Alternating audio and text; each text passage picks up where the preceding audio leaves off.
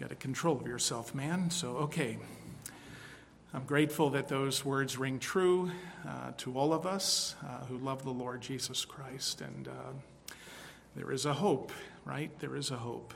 And that's also fitting, and I've chosen that hymn because of our topic tonight, which is in Romans chapter 1. So if you'd open your Bibles to Romans chapter 1, we are returning to these opening verses of this first great section of the book of Romans, that is verses 18 of chapter 1 through chapter 3, verse 20, where the Apostle Paul is seeking to establish man's guilt before God. You will remember that it comes at the very beginning of his argument, and so it is a general statement about all of mankind. He will go on individually to deal with Gentiles and Jews separately. In fact, this section really is focused on the Gentiles, but these opening verses are really about all of mankind being guilty before God.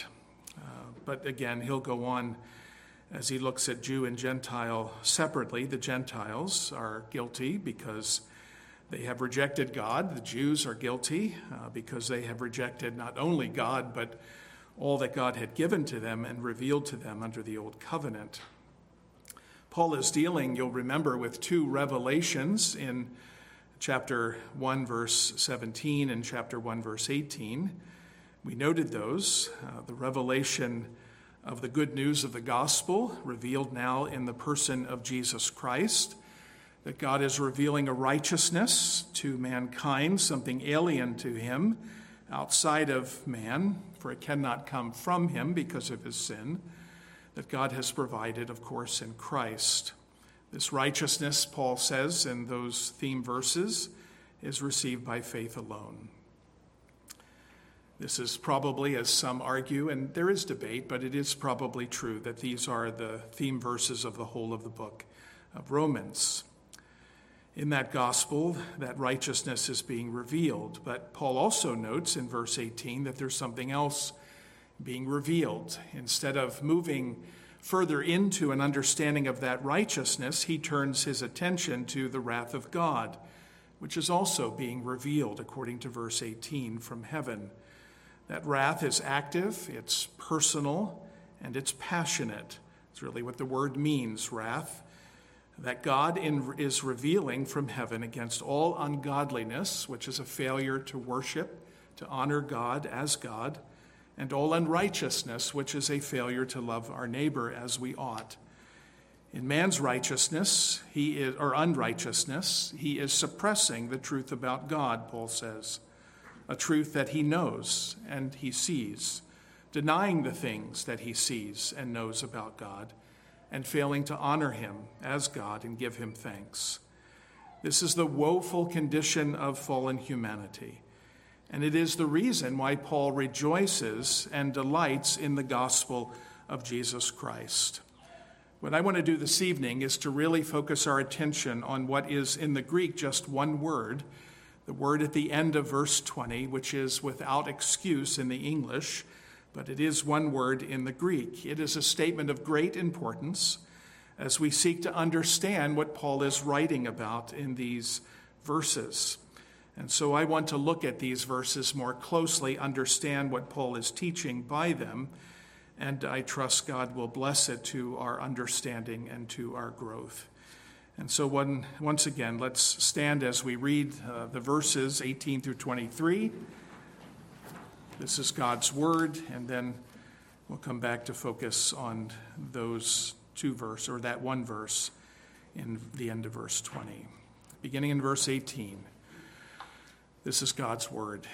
For the wrath of God is revealed from heaven against all ungodliness and unrighteousness of men, who by their unrighteousness suppress the truth.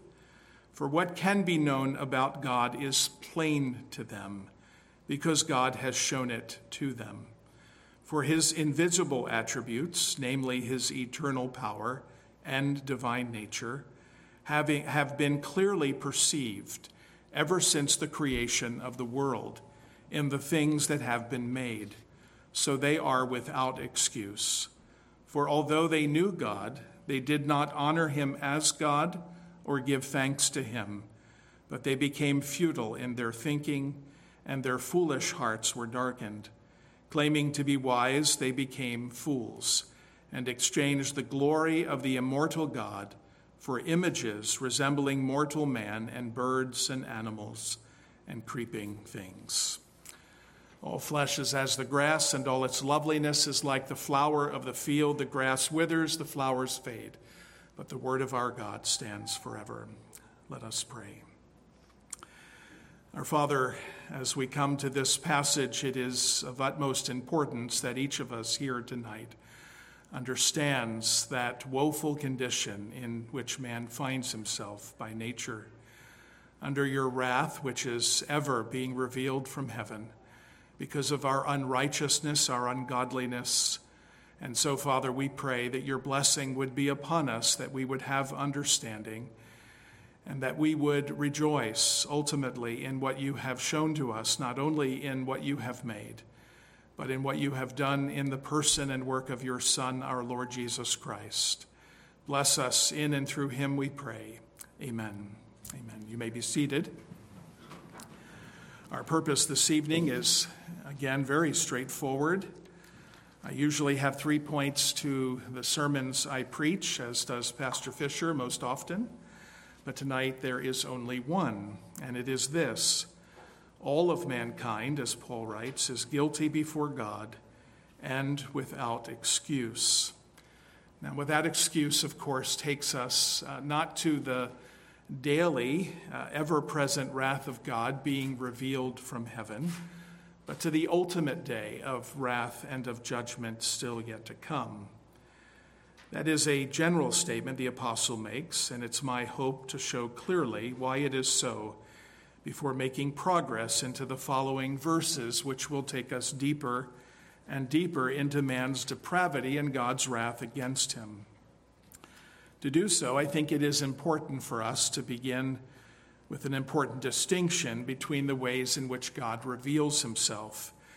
Some of this will certainly sound familiar to our young folks who are in Pastor Fisher's class studying theology. There are 2 main types of revelation as the Bible speaks of it, and this is at the heart of what Paul is speaking of in these verses. The first is what is called general revelation. General revelation is referred to as general because it is aimed to a general audience, and it contains general content.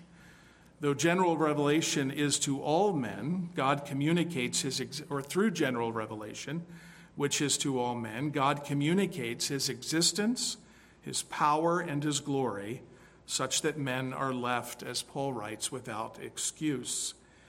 You see it here, this general revelation, as he talks about his invisible attributes, verse 20, namely his eternal power and divine nature. That phrase, divine nature, is an expression that refers to God as who he is, as God. And so he's revealing who he is generally, his attributes, his character in the creation that he has made. It's usually understood that God reveals himself in this way through creation and providence and history. So creation, what God has made, what we see with our eyes; providence, how he governs all things and orders all things according to his own will; and the course of history itself, from the very beginning, as we noted this morning, the creation of Adam and Eve, all the way up until now. All of history displays something of the character and nature of God. These are the things which mankind can see and understand, places where God has clearly revealed himself. This means by which God reveals himself can also be divided again into 2 subcategories, and that is mediate and immediate. 2 different words. I'll explain them in a moment. Mediate general revelation, that revelation which comes through a means or something that God uses to reveal himself. Immediate revelation, general revelation, is that which God directly reveals to mankind and in mankind. When you think of that which is mediate general revelation, you think of a word that we often talk about, right? Media. Media is a great example of something that is used to reveal and to dispense information to us. Think of your TV, think of your phone, think of the internet and the news sources that you check. You can say, for instance, that the Phillies won their game today. I don't know if they did or not, but you can say, I don't even know if they were playing, but you can say that they won their game even though you didn't go to the game. Now, you can do that because information has been given to you through another source. Your phone, again, media in some way. In the same way, God reveals himself through these means, creation, providence, and history, each one in their turn. That's mediate general revelation. That's the sources or the things that God uses to reveal something of himself. And as we'll see, and I'll say it again, this is what Paul primarily is talking about here. But there's also another kind of immediate general revelation, and that, or general revelation, that's called immediate. What we, immediate, like currently, present, right there. This immediate general revelation is something that we also see in Romans chapter 1. In fact, that verse that I just read, the verse 19, for what can be known about God, is plain to them because God has shown it to them. A better translation, actually, and some versions have this, for what can be known about God is plain in them because God has shown it to them. That's sort of an allusion to something that God later in Romans 1 and in Romans 2 will speak of very specifically, that there is an immediate revelation of himself in a general sense that God has worked in all of mankind by virtue of their being created in his image and likeness. For instance, in Romans 1 at the very end, verse 32, though they know God's righteous decree that those who practice such things deserve to die, they not only do them, but give approval to those who practice them. That really is referencing something that God does in man by virtue of his being created in the image of God, that God has written something upon their own hearts. Later in chapter 2, they show that the work of the law is written on their hearts, while their conscience also bears witness, and their conflicting thoughts accuse or even excuse them on that day when, according to my gospel, God judges the secrets of men by Christ Jesus.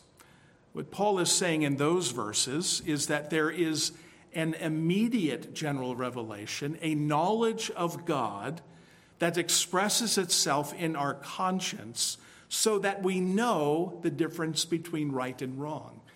You look at all of history, all of cultures that have ever existed, there is always an understanding at some basic level of the difference between what is right and what is wrong. Every culture develops mores and principles that are to be followed, and all of that is part of God's general, immediate revelation, something he works within our hearts by virtue of our being created in his likeness. What Paul is speaking of in these verses is that mediate, or by means of creation, providence, and history, that God has revealed himself. Mankind suppresses that. But make no mistake about it, he's going to make the argument later that mankind also suppresses that immediate general revelation as well. A knowledge that he has implanted in our hearts that we resist, press down, and deny. Well, that's the first way God reveals himself, through general revelation, these two ways under that heading. But there's also special revelation as well. And that is reserved for God's word that is spoken first and then written down. Special revelation is the revelation of God, his purpose, his plan, and especially all things related to his saving of sinners is revealed not in general revelation, either immediate or mediate, but rather in special revelation. You see, general revelation is directed to all men. It is, however, according to our standards, not sufficient to give the knowledge of God and of his will, which is necessary unto salvation. General revelation does not reveal Jesus Christ or his work of redemption for sinners. Thus, there is a need for special revelation, the way in which God reveals his plan of salvation. The Belgic Confession, a parallel confession to our own, states it this way: we know him, that is, we know God, by two means. First, by the creation, preservation, and government of the universe, his providence, which is before our eyes as a most elegant book, wherein all creatures, great and small, are as so many characters, leading us to see clearly the invisible things of God, even his everlasting power and divinity, as the Apostle Paul says in Romans 1:20. All which things are sufficient to convince men and to leave them without excuse. Second, he makes himself more clearly and fully known to us by his holy and divine word. That is to say, as far as is necessary for us to know in this life, to his glory and our salvation. Here's the point.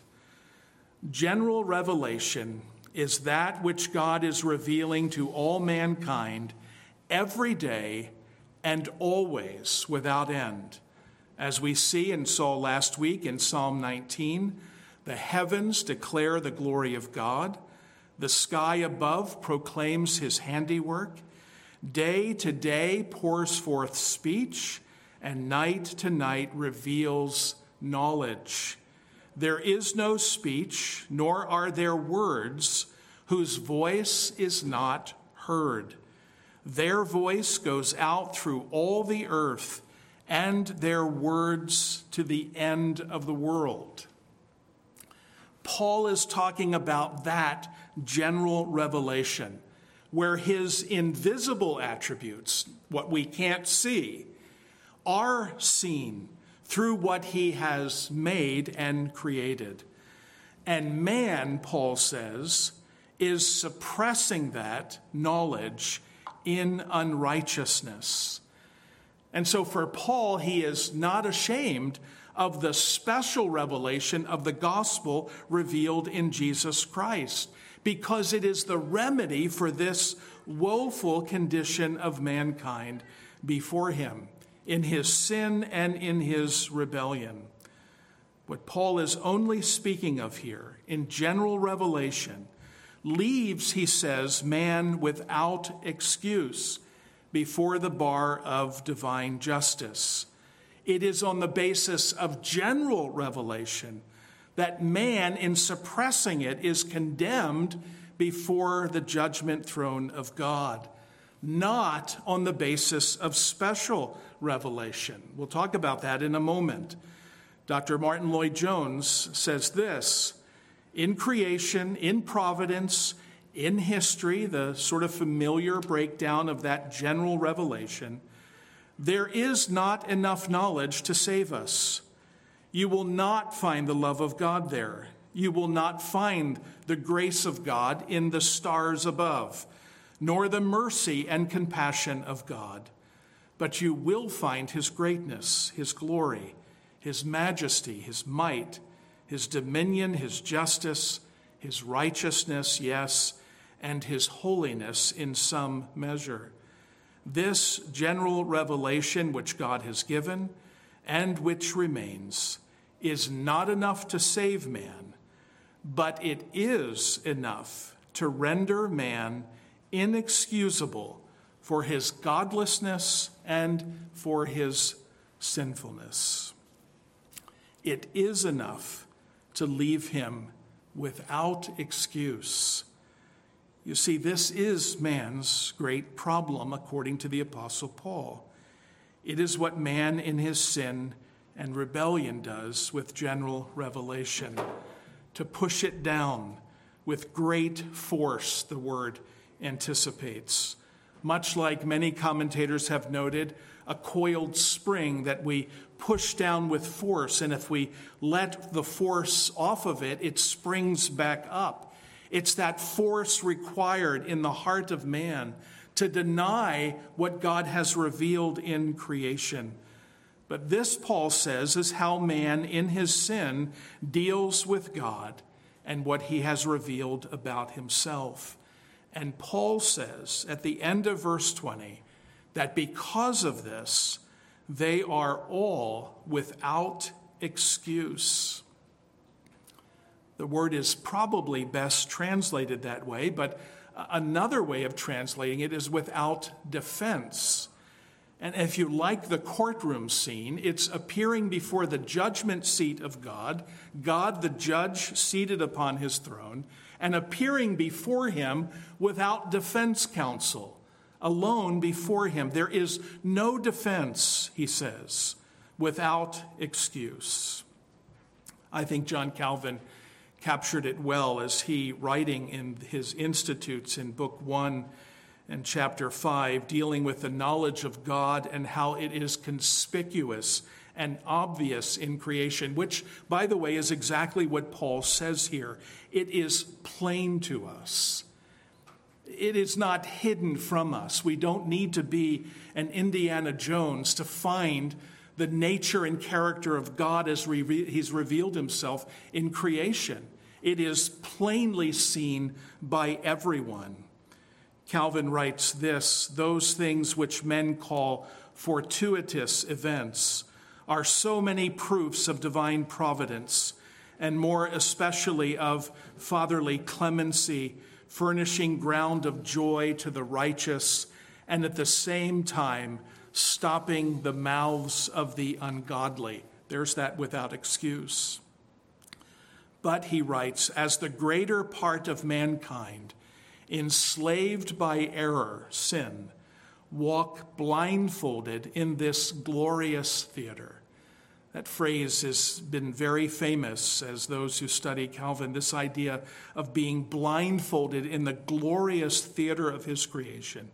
He exclaims that it is a rare and singular wisdom to meditate carefully on these works of God, which many who seem most sharp-sighted in other respects behold without profit.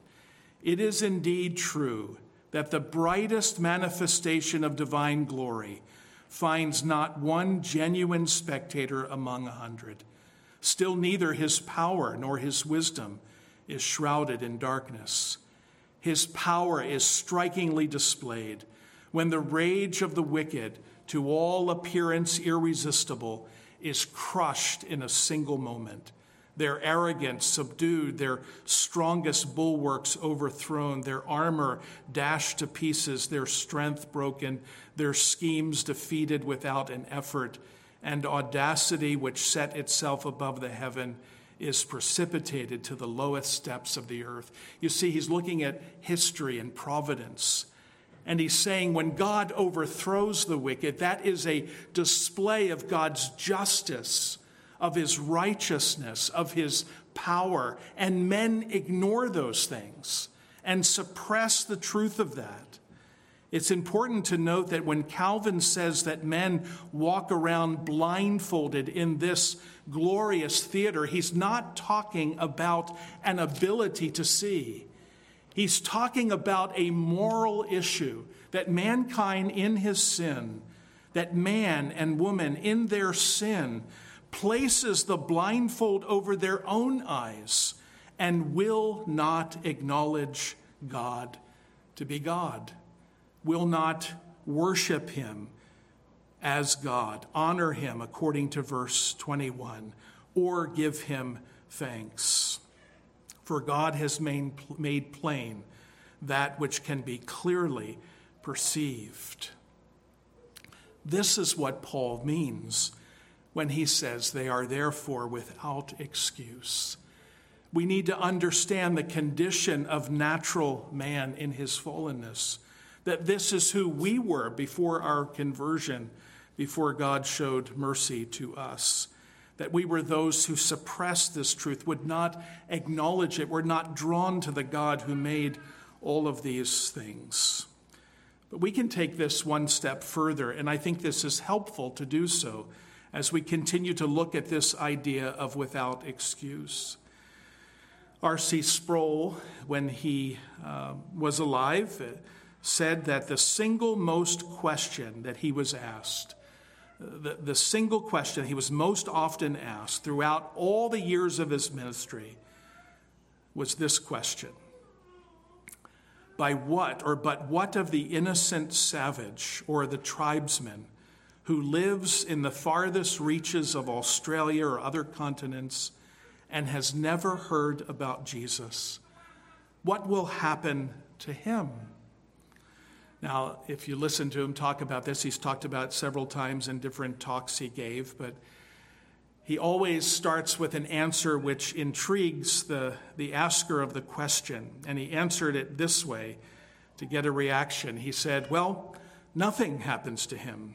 When he dies, he goes immediately into the presence of Almighty God, and he lives for all eternity in the presence of his glory. Now, most of the people who ask him that question come back to him and challenge him and wonder whether he's lost his mind. Well, of course, it is a trick answer to a question that is complex, because the questioner asked what? He asked about an innocent man.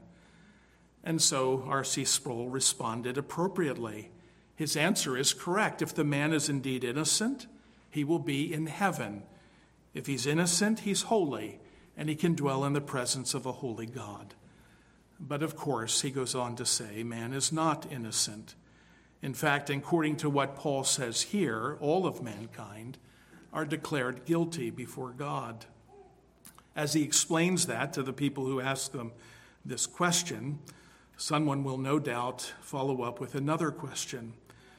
What will become then of the one who has never had a chance to hear about Jesus? Special revelation through the gospel has never come to him or to her. To which R.C. Sproul rightly says, people will not be judged based on what they do not know, but based upon what they know. And that's his argument, and it comes from Romans chapter 1. Because mankind, all of mankind, know about God. They know about God because of the general, immediate revelation that comes through creation, providence, and history. And they know about God, as he will later say, because of the work of God in implanting into man a knowledge of himself by way of a conscience and an understanding of the difference between right and wrong. You see, mankind knows about God. He knows everything he needs to know in order to pursue him, in order to honor him as God, and in order to give him thanks. You see, people will be judged, not based on what they do not know. So the issue of whether or not a person hears the gospel is not really the issue at hand. The issue is, what do they do with what they know and what God has already revealed? And this betrays something else. And I've heard this many times. Many times I've heard this. And I think it's what leads to the question I just asked and what was asked of him many, many times. People have said, and perhaps you've heard this, that the only reason a person will be in hell is because of what they did or did not do with Jesus Christ. Now that question really does beg the other one, doesn't it? It kind of assumes that every person who has ever lived will hear about Jesus Christ. And if they don't hear about Jesus Christ, then it's unfair if the real reason people are in hell is what they do or don't do with Jesus. It makes it really patently unfair, doesn't it? Well, what Paul is saying in Romans 1 is, no, God's judgment was already upon mankind before Jesus Christ ever came into the world. Man was already, because of sin, because of this propensity to suppress the truth and unrighteousness, man was already under God's judgment and wrath. It's why we read, for instance, in Ephesians 2, you were dead in trespasses and sins, in which you once walked. You lived among those who once lived in the passions of your flesh. You followed the prince of the power of the air, the son or the spirit that is now at work in the sons of disobedience. You were by nature, he says, by nature, you were children of wrath, children deserving and under wrath, like the rest of mankind. It gives us perhaps a clearer understanding of the words of the writer of the Gospel of John, John as he writes, Jesus as he speaks. For God did not send his Son into the world to condemn the world. Why? Because the world was already condemned. He didn't send him to announce the condemnation of the world. The world was already under God's wrath and condemnation, but he came in order that the world might be saved through him. And what is the evidence that the world is already under condemnation and God's wrath? This is the judgment, Jesus says. The light, he himself, has come into the world, and the people loved the darkness rather than the light because their works were evil. They evidenced themselves to be haters of God, already suppressing the truth of who he was and who he revealed himself to be in creation and providence and history. Jesus came to a world already condemned to rescue a people that the Father had given to the Son. We were already rejecting him and everything that was revealed. And therefore, Paul writes, so they are without excuse, without defense before God. Martin Lloyd-Jones captures it, I think, beautifully and in a full circle way, says this. That is the case, he says, of unbelievers. And that is why the apostle says that they are so utterly without excuse. They have got the truth. It is there in them. They see it outside of them, but they will not have it. They are deliberately suppressing it. There is the apostle's charge in general, and what a tremendous charge it is. It is the position of everybody who is not a Christian, convicted of ungodliness and unrighteousness, and without a single excuse. The evidence is against them. That is the evidence and charge they will face on the great and terrible day of God's judgment. You knew it, God will say. You felt it within you, and you deliberately suppressed it, and they will be silenced. There will not be a word spoken. There is no plea. There is no mitigation. And it is true of all men, even, he says, even the most remote heathen, the most primitive pagan, the one who has even never heard of the good news of the gospel. And that is what Paul is teaching in these verses. And it is important for us at the outset of our study to understand this beginning section of Romans, chapter 1, beginning in verse 18. It's the general statement that he makes that will carry through the whole section and will be that which is in the background as Paul begins to talk about, beginning in chapter 3, the work of God in Christ to sinners, described as they are here in these verses. Well, what does all of this, as we draw all of this to a close tonight, what does all of this mean for us? I think there are several areas that we can think of with respect to these verses, what they teach. First of all, I think it rightly helps us in our evangelism. It really becomes the reason why we evangelize, why we take the good news of the gospel to those who are in this lost condition. We understand that mankind is lost under God's wrath, needs to be rescued from that wrath.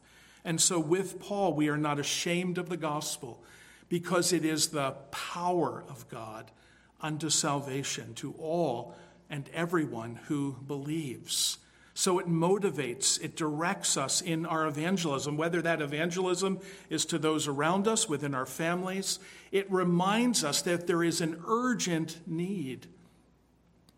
It's been the background of every missions movement that has ever existed from the book of Acts onward, to go out into all the world to take the good news of the gospel, of a righteousness revealed in Jesus Christ, as we understand the revelation of God's wrath, and that no one has an excuse to ignore what God has so clearly revealed.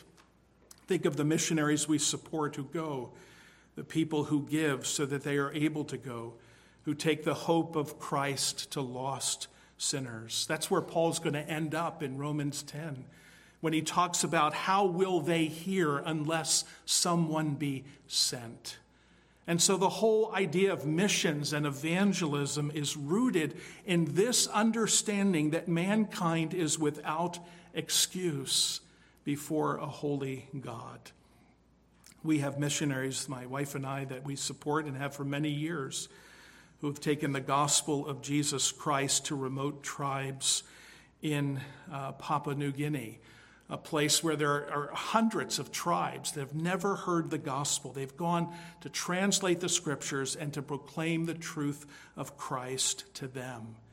You think of the missionary stories that we all know and love and have seen, Jim Elliot and the Alka Indians, how they were motivated to take the gospel to those who lived in these remote regions, who were suppressing the truth of God, until they came and heard the good news of the gospel later by his wife and others who entered that very tribe that took their lives. It helps us, motivates us, directs us in our evangelism and the work of missions. Secondly, I think it reminds us, as these things often do, of the depth of our own need and our lostness before the grace of God.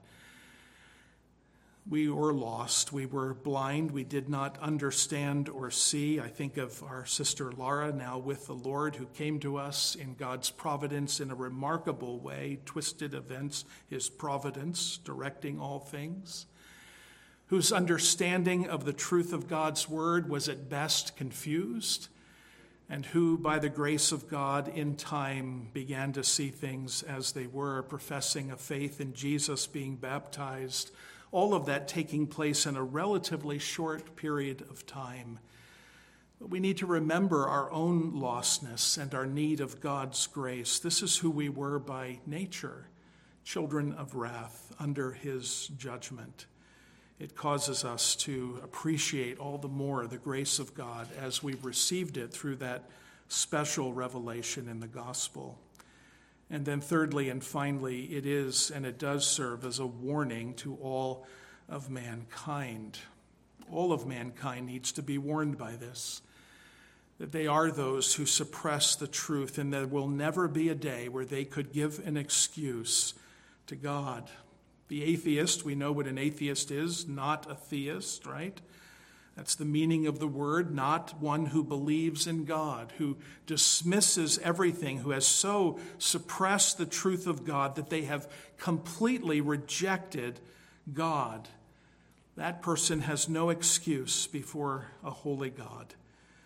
Neither does the agnostic. The meaning of that word is against knowledge. That means he basically says that there's not enough knowledge for me to make an educated decision regarding the presence and existence of God. As I was listening this week to several preachers on this very subject, it was one who said this is perhaps the greater of the two in offense to God. Greater is the offense of the agnostic than of the atheist. The atheist just outright rejects God. And we think, well, that's shocking, but that's what people do all the time. The agnostic is doing something else. He's blaming God, actually, he said.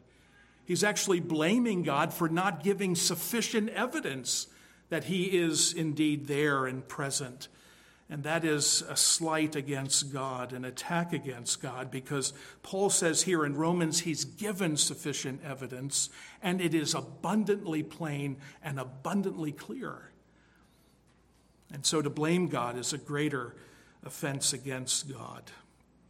But I think there's also a warning to those who've been raised in the church, who have sat in churches and heard the gospel over and over and over again. I think of covenant children raised in the church who have come to reject the truths and claims of Christ. You see, now we're in the realm of special revelation. Now we're in the realm of what God has so clearly made and presented in his word. And when we reject that, when we turn away from that, there is even greater judgment to be faced, and we are even more so without excuse. That's why those passages in Hebrews which trouble so many believers are there. It's telling us not to take lightly those things, to reject what has been so clearly presented to you, not only in creation and providence and history, but in the very gospel of Jesus Christ that you have heard again and again and again. That is indeed a woeful condition, and you ought not to stay in it, but rather flee again to Christ.